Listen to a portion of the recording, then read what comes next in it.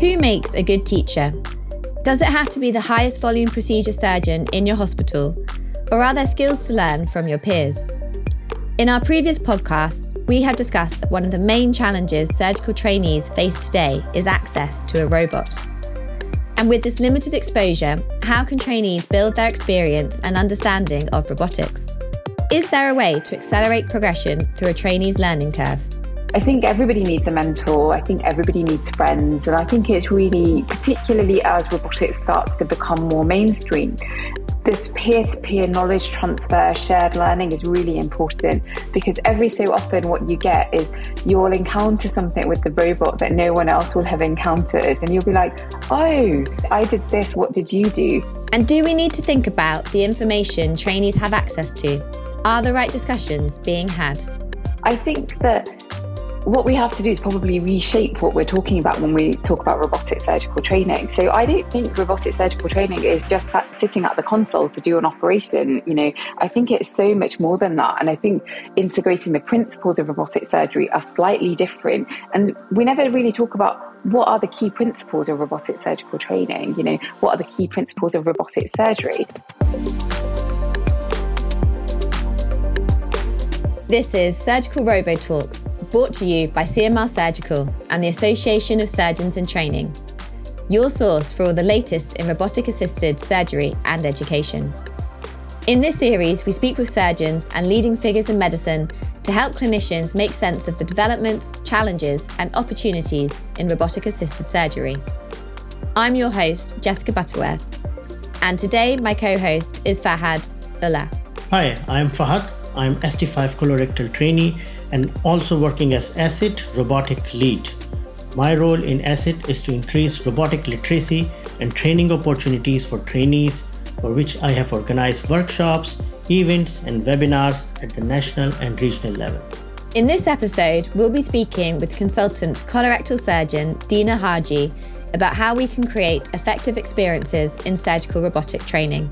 We'll find out about Deena's own journey from surgical trainee to robotic consultant, and find out how Deena is engaging the robotic surgeons of the future through her own mentoring.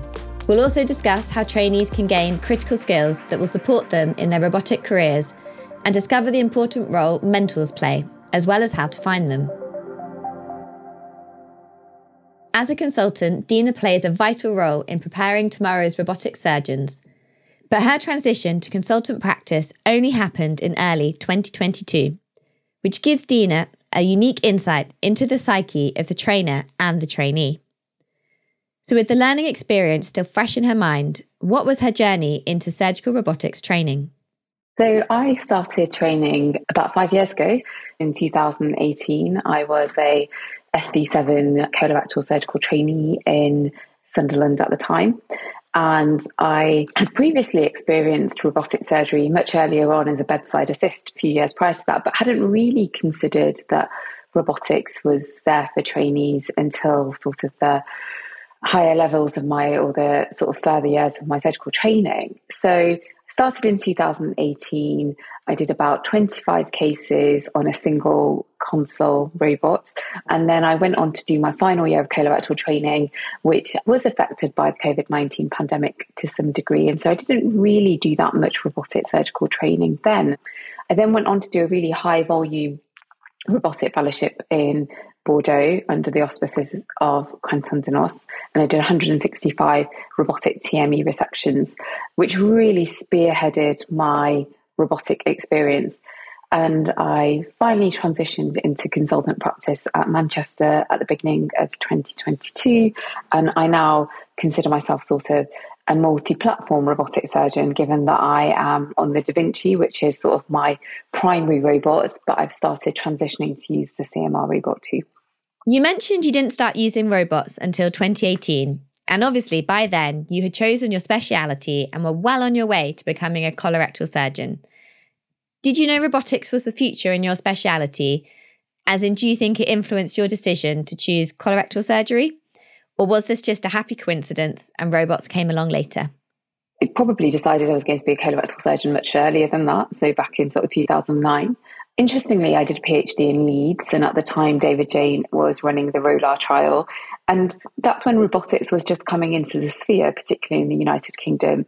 But it was very much for a select number of surgeons, select number of centres. It wasn't probably until 2014 when we started to see the increase in robotic colorectal surgery in the United Kingdom. And in about 2015, I was a surgical trainee in Middlesbrough, and they had a robot, and I was expected to assist and do some bedside assist on the robot. And again, I think the emphasis in your earlier surgical training is the acquisition of, basic minimally invasive skills and basic open skills, and then you start to progress that. My interest came for two reasons. One was that despite the fact that ROLAR wasn't able to establish a definitive evidence base for rectal cancer, it certainly established a evidence base in terms of the possibilities of where robotic surgery could take us. But it also established a group of interested colorectal surgeons.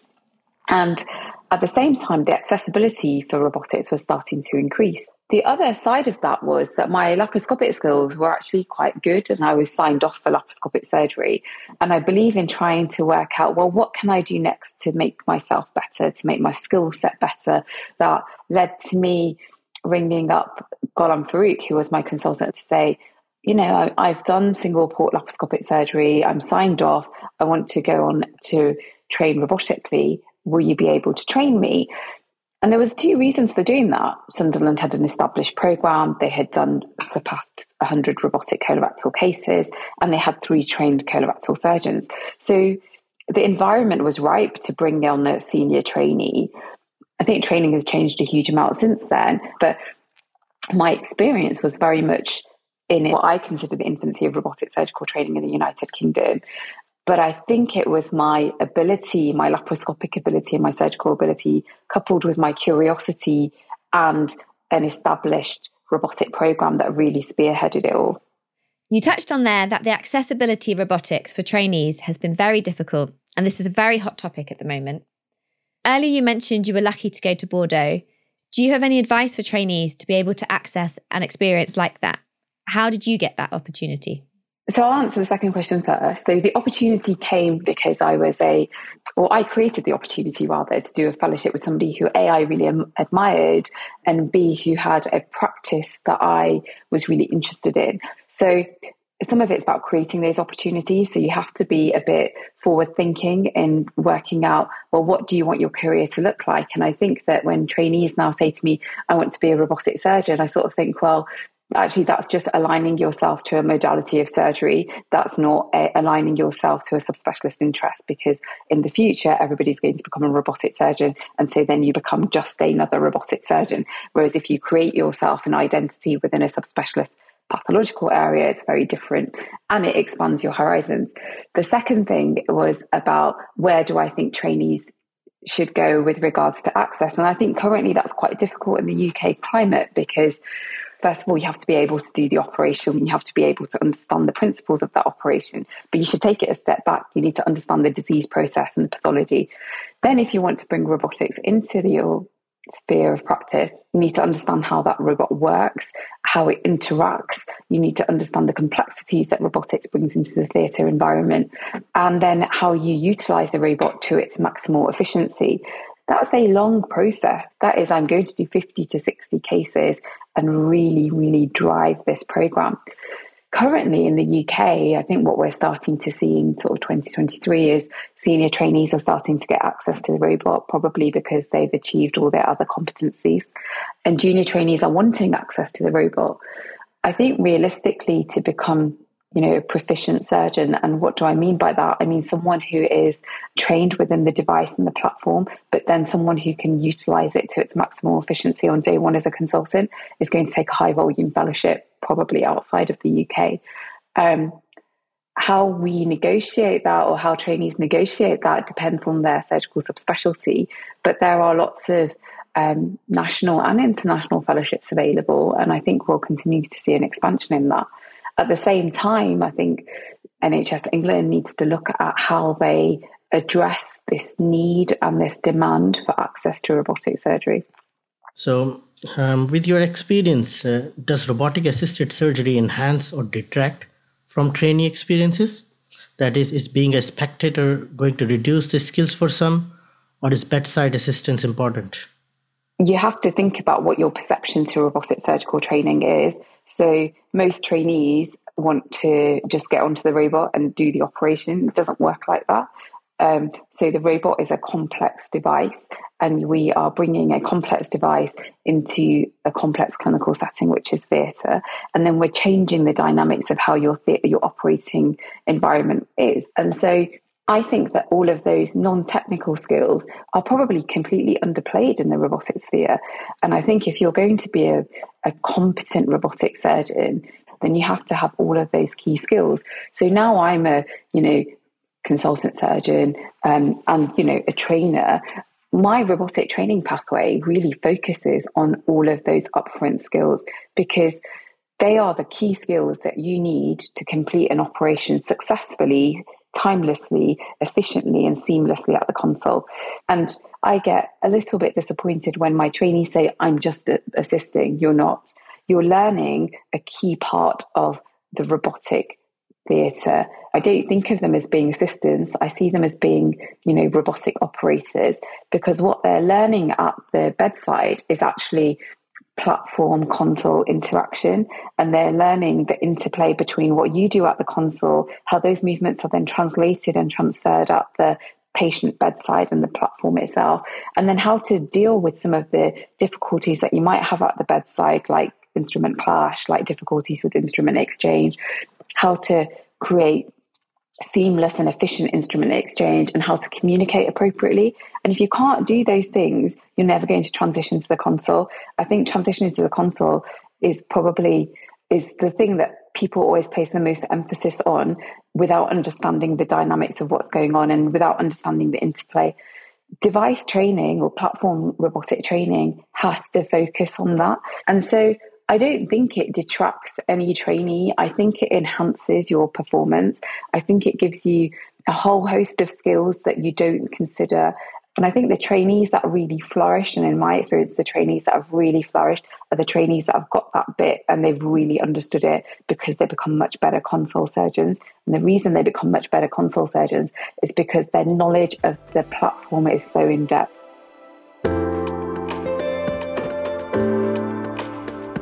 Over the course of her career, Deena has been lucky enough to work with multiple platforms, giving her a rare insight into the different robotic systems. So with this insight, what can Deena tell us about her experience between each system, and if there is a transference of skills? Could some systems perform better for one speciality than another? And most importantly, what are the key aspects of robotic-assisted surgery that a trainee needs to understand?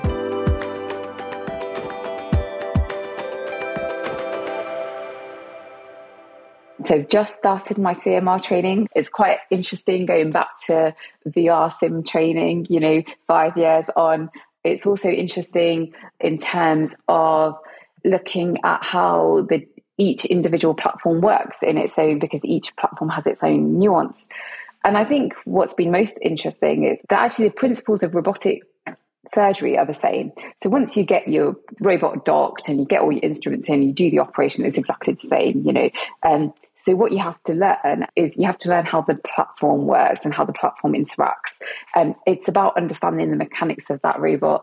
And I think that has been a really interesting experience.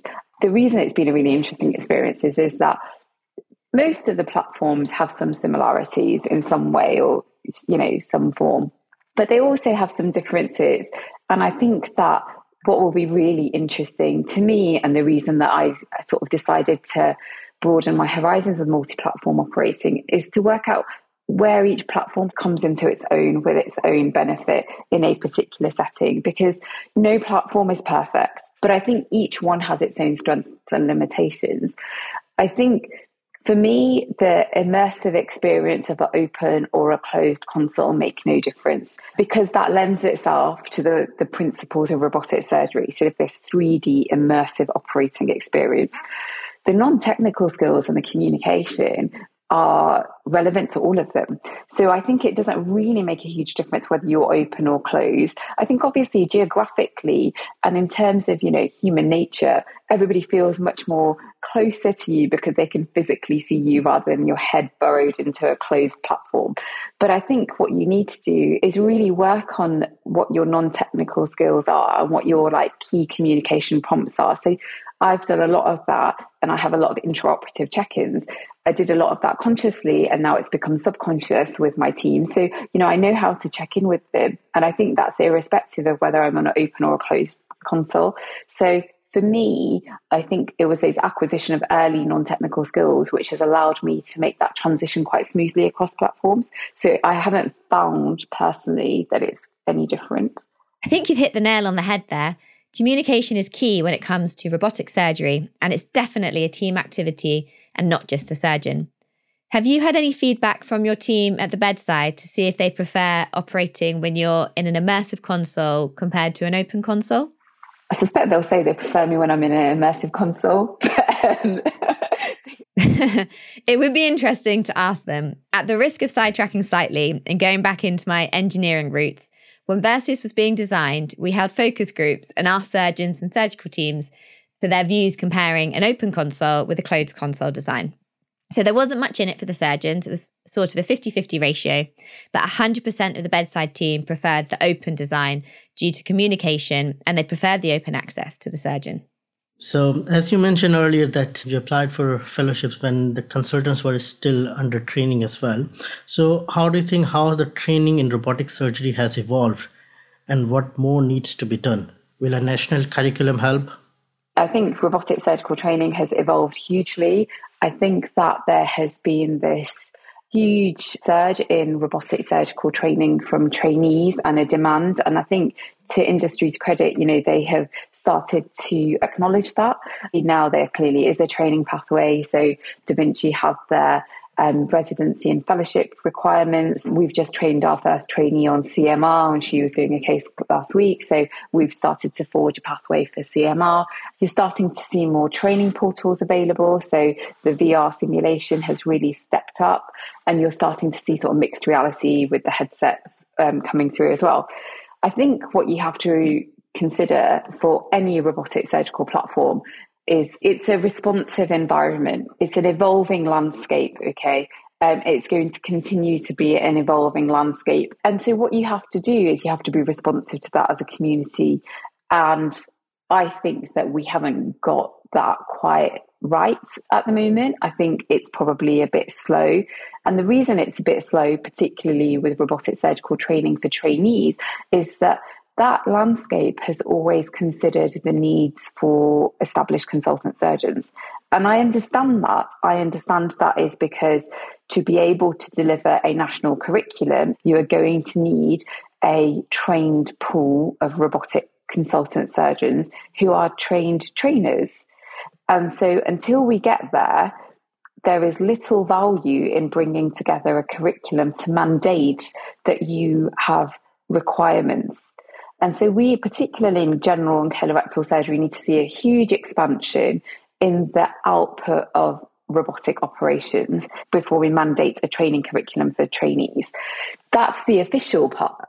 There are lots of unofficial ways where you can bring in robotic surgical training through institutional organisations like the Association of Coloproctology or ASGBI or ASiT.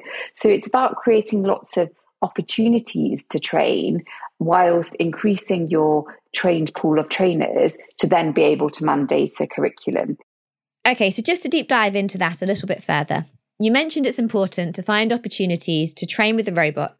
But if we look at medical school students first, then move on to your foundation years, and then obviously your core training years, what would your recommended level of exposure of training be at each stage? So for example, I've spoken to many trainees at conferences and run hands-on sessions to give them a taster of sitting at the console.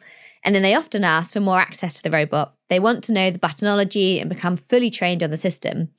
But sometimes they don't actually have a robot yet in their hospital. And obviously, when they qualify, they could move to a different hospital with a different robot. So from recently going through that training pathway yourself, But sort of looking back now as a consultant and understanding that there's training degradation considerations, what do you think is the appropriate training or exposure level should happen at each point? I think it's really difficult because I was a trainee. I was wanting to get onto the console. I was frustrated at some points. I was trained and then I couldn't get access because my trainer wasn't trained sufficiently. Then, I'm now a consultant and I have to develop a program, and then I've still got trainees who want access. So I get both sides of the coin. I think that what we have to do is probably reshape what we're talking about when we talk about robotic surgical training. So I don't think robotic surgical training is just sitting at the console to do an operation. I think it's so much more than that. And I think integrating the principles of robotic surgery are slightly different. And we never really talk about what are the key principles of robotic surgical training? What are the key principles of robotic surgery? And I think those things can be mandated quite quickly. I think when we talk about mandating for a curriculum, we're talking about minimum number of cases and we're talking about, minimum number of dockings. And to mandate that is quite difficult when access isn't democratized across the United Kingdom. So I think teaching trainees, this is what robotic surgery is. These are the agnostic principles of robotic surgical training. These are the challenges of robots. And starting that conversation very early on is a good thing. I think it's the mandating that is difficult. And I can tell you this from my experience when I was a trainee and I was the president of the Dukes Club. So we colorectal trainees have real issue with access to endoscopy and access to sign off for their colonoscopy requirements. So we did a lot of work with JAG, Health Education England, to try and mandate colonoscopy as a CCT requirement. We then got it mandated, so now trainees have to get 200 colonoscopies. However, the landscape for endoscopy didn't change. And so what had to happen was that then we mandated it, and then it was a reactive strategy to trying to improve access to endoscopy for colorectal trainees so that they could get their numbers signed off, rather than a proactive strategy, which should be, let's look at the landscape and how we can expand that landscape and make it more accessible so that when we come to mandating something, we don't add increased stress of having no access or the volume is limited. It has to be a parallel conversation. But going back to your actual question, yes, of course, I think robotic surgical training should be for everybody. But it's about how you deliver that. It's about the principles, the fundamentals of robotic surgery, rather than the technical aspects, if that makes sense. What were your experiences transitioning from trainee to a consultant post as a robotic surgeon? And now as a trainer, how do you factor trainees into your work? So when you're a trainee, you're already in an established program. And usually if you're trained within your surgical training program, you're being trained by a pretty competent robotic surgeon. So whoever is training you is confident and their program is reasonably successful with good volume and the theatre staff is set up. So you're training within the confines of something that's already established. And usually when you go to a fellowship, particularly a fellowship I went to, the program was seamless. There was no extra preparation that went into it. It was just part and parcel of normal everyday surgery. I then transitioned to consultant practice, and what I did was bring lots of new techniques with me. So suddenly the challenges are amplified. So you're with a new theatre team, a novice theatre team. You're trying to introduce technology to them that they might not have been familiar with, and then you're trying to bring in new techniques alongside that, but try to make that efficient as possible. And I probably spent the first 6 months of my consultant life really building my theatre team up. So I did a lot of dry runs with them. We did a lot of non-technical skills training. I was really, really communicative. And then before any operation that I did, I used to send them a checklist basically of this is what my port placement's going to be. This is the way the cart's going to come in to be docked. These are all the key steps of the operation. I did that for every single operation. And it made a huge difference to my theatre team because they would print off that prep list and they'd put it on the theatre wall and they'd say, which step of the operation are you at? Or they'd be like, oh, is this what you're doing? And it allows a bit more cohesion in the working environment. And they all become part of that immersive operation, which promotes better working and which promotes efficiency. And I think then that allows you to safely deliver a robotic operation and a new technique. I also video everything, and then I review some of those videos with them to say, look, this is where we could have got better. This is where an instrument exchange took us 90 seconds, or this is where, we cleaned the camera 3 times, which is really inefficient. But it's giving them their own data. And then alongside that, when they transition to the console, it's not my decision alone. It's a departmental decision, because all their other skills have to be at a certain level before we start to introduce complexity into their training pathway. So I think we've tried to do it in a really pragmatic way. I've been really open and honest and transparent with my trainees. And I've tried to develop everybody that's involved in the theatre environment at the same time, because actually the success of a robotic program is not you as a surgeon, it's your theatre team.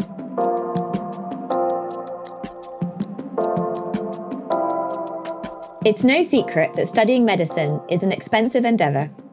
And especially now in the current economic crisis, never before has cost been a greater barrier to trainees getting access to robotic equipment. So I asked Deena, are there any low-cost solutions that can help trainees to acquire additional skills to make them effective robotic surgeons once they do get the opportunity to practice on a console?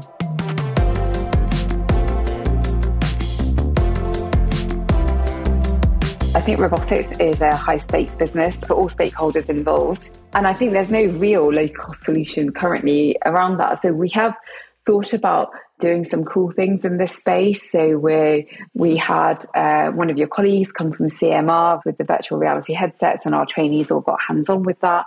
But they are few and far between, I think, because they don't have access. We've talked about 3D printing solutions, so to see whether we can 3D print robots, but we're a long way off that. So realistically, what you need to think about is adjuncts. So the robot is just one part of a robotic program, but you have to think about all the digital solutions that come around it and all the digital adjuncts that come around it. And I think probably the most exciting digital solution will be all of the VR simulation that you're seeing and all of the mixed reality simulation that you're seeing. And I think that will expand accessibility for trainees. We have a cadaveric lab in Manchester, and we have a CMR robot that sits there. And we're thinking about maybe trying to get access for trainees to that, to be able to access it. But I think we're going to have to think much more broadly, much more dynamically about what the solutions are and how we create bespoke hubs within regions where trainees can get access to robotic surgery in and out of hours. And that's going to take investment, and that's going to require infrastructure, and that's going to need to be equitable across the country to really see upscaling of robotics. I don't think a low-cost, easy fix is the way to do it. I think this needs good central investment, and it needs to tie in how that out of theatre, out of real life experience then translates into the real life theatre setting. And we haven't figured that out. But I think that's what makes robotics a really exciting place to be, because if you're interested in pushing the boundaries, if you're interested in new technologies and techniques, then this lends itself to you perfectly, because, there's so much scope for development, for adoption of new technologies, adoption of digital technologies. And I think that's what makes it exciting and interesting. I think trying to create a low-cost budget solution is the wrong way of approaching it. So how important are mentors in robotic surgery, and how did you find one? I think mentors in surgery, full stop, are really important. I think it's important to find someone who's not just a robotic surgeon, and someone who sort of aligns to your wider practice, who also has a robotic practice, is probably more important. And I think the other thing to say to trainees is that your mentors evolve, so mentors are there for a specific period of your life. They don't need to be the same mentor for life. You can have a different mentor based on your training career and your stage. I found mine quite organically. So I had a mentor who is an absolutely phenomenal surgeon, who I have a huge amount of respect for, who was the one who's not a robotic surgeon. My initial robotic trainer and mentor, I don't really rely on them as heavily as I once used to, because I'm past that phase of training now. And I found him, God on Farouk, because I was working for him, and he really sort of, started me on this robotic journey. And Quentin Denost, who I did my fellowship with, I used to speak to him quite a lot in my first few months as a consultant. And now I don't speak to him as much, but I probably have a reasonable amount of contact with him. but not because of robotic surgery, because of the broader things that we are aligned with and the broader interests that we have. Because I think that that's more important. I think everybody needs a mentor. I think everybody needs friends. And I think it's really, particularly as robotics starts to become more mainstream, this peer-to-peer knowledge transfer, shared learning is really important, because every so often what you get is you'll encounter something with the robot that no one else will have encountered. And you'll be like, oh, I did this, what did you do? And it's good to bounce your ideas off people, or good to bounce off like challenges and solutions, because they keep coming. But I think it has to be a bit broader than just learning about robotics. And where can you find them? You can find them anywhere. You don't have to work with somebody for them to become your mentor. You can approach people for official mentorship. You can have more sort of natural ways of and organic ways of developing mentoring relationships. It's up to you, actually. And I think most surgeons, they're more than happy to, be part of a trainee's journey. It's a real privilege to be able to pass on whatever skills that you have. So as a new consultant, Deena, you have many years ahead of you using robotics and developing this field. So where do you think robotics will be in the next 5 years? Do you have any thoughts on what the next key advancements will be in this area? I think that it's a really exciting time for robotic surgery. I think we'll carry on seeing an expansion in robotic surgery and in robotic platforms. I think that we'll start to see the adoption of more robotic platforms, not just in my own surgical specialty of general and colorectal surgery, but in other surgical specialties. I think what we're moving towards is sort of, what I consider surgery 4.0 or digital surgery. And I think the robot is that bridge between laparoscopic surgery and digital surgery, where we will start to really digitalize and make surgery more objective. And I think that is really, really exciting. I think we'll start to get performance data, we'll get kinematic data, we'll get metrics that we've never really had as surgeons. And I think that will really transform what surgery will look like. Alongside that, I'm very aware that we are working, particularly in the United Kingdom, within an NHS that is perhaps not as robust as it once used to be. And what I think will happen is that I think that robotics coupled with digital surgery solutions will start to find innovative ways of working. And I think that's what we need to think about. I don't think robotic surgery is the solution to the problems of the NHS, but I think robotics will allow the introduction of more digital surgical solutions. And I think that will transform, hopefully, our clinical practice, and will also hopefully try and make our current services and systems and structure more robust. Robotic consoles, regardless of manufacturer, are expensive pieces of equipment. And until robotic-assisted surgery becomes commonplace, it's likely to stay that way. So for trainees to get the exposure they need, training centres and consultants will need to be more creative and utilise the assets they have in greater abundance to keep trainees engaged, like VR, mixed reality, video, and good old-fashioned mentorship. That's it for this episode of Surgical Robo-Talks. A huge thanks to Deena Harji for joining us today. If you enjoyed our discussion today, please leave us a rating and a review in Apple Podcasts, Google Podcasts, or wherever you listen to our show. And join us next time when we'll be speaking with Justin Collins about the role big data and AI is playing in robotic-assisted surgery.